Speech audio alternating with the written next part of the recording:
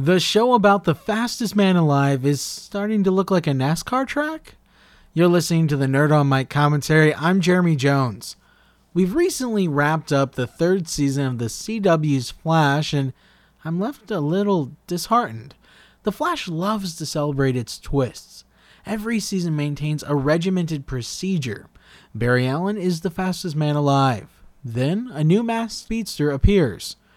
So Barry has to get faster, and a little ways down the road, we're going to discover who the mysterious villain is. Also, there's always a new variation of Harrison Wells for Team Flash to hate and then come to love. There's innovation and great character development along the way, with weird explosions that kind of baffle the mind. Wrecks that we just can't turn away from no matter how bad they look. Do you see where I'm going with this? The Flash is racing around the same track each season. So what can we say about Season 3? It's Season 2, Take 2. As I write this, I'm just now realizing how empty this show has left me. I've said in other commentaries that Arrow and Legends of Tomorrow were fantastic, but I don't quite remember when Flash quit pushing the envelope. Okay, I'm going to try to get this out of my system. Let's review everything I can currently think of that Flash repeated from Season 2 during Season 3. First, as I said earlier, we have a new Harrison Wells, who is initially despised by the team, and then the team grows to love, as do us the viewers. Second, there's a mysterious speedster who sends other villains to fight the Flash under the threat of death. Third, we see Caitlin Snow fall in love again, and this season we see her fall in love with another villain.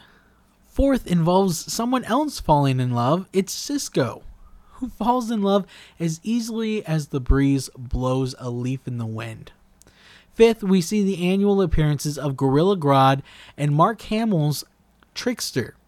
Sixth, a lackluster representation of the Speed Force.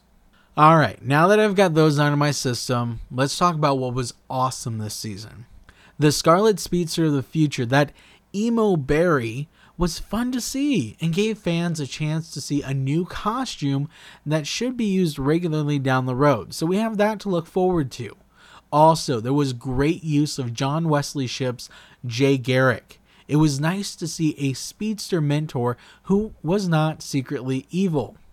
The appearance of Captain Cold was another nice touch. I love the dynamic that he's established with Barry Allen. When Cold was initially introduced, I found it hard to enjoy the character because he lacked that classic rogues flavor. The rogues are bank thieves. They're criminals, but they have a code of honor. They don't kill. And it seemed like Captain Cold killed quite often, although they did try to put a leash on that. But it still wasn't how I pictured his character in the comics. Now, thanks to some character development from Legends of Tomorrow, I finally feel like the Captain Cold of the Arrowverse has grown beyond a pale imitation of his comic book counterpart. Now, contrary to what the beginning of this commentary may have led you to believe, I did like this season. The cast and crew just seem to have stuck to an if it's not broke, don't fix it philosophy. So the show doesn't break new ground like Legends, Arrow, and past seasons have done. I enjoyed the twist of Future Flash and the introduction of Flashpoint. Both of those were great bookends for the season because the season started off great with that utilization of Reverse Flash, especially the tortured moment when Barry has to beg Eobard Thawne to kill his own mother. It then ends in a way that could almost wrap up the entire series. I mean, seriously, if they canceled the show now, I wouldn't be mad.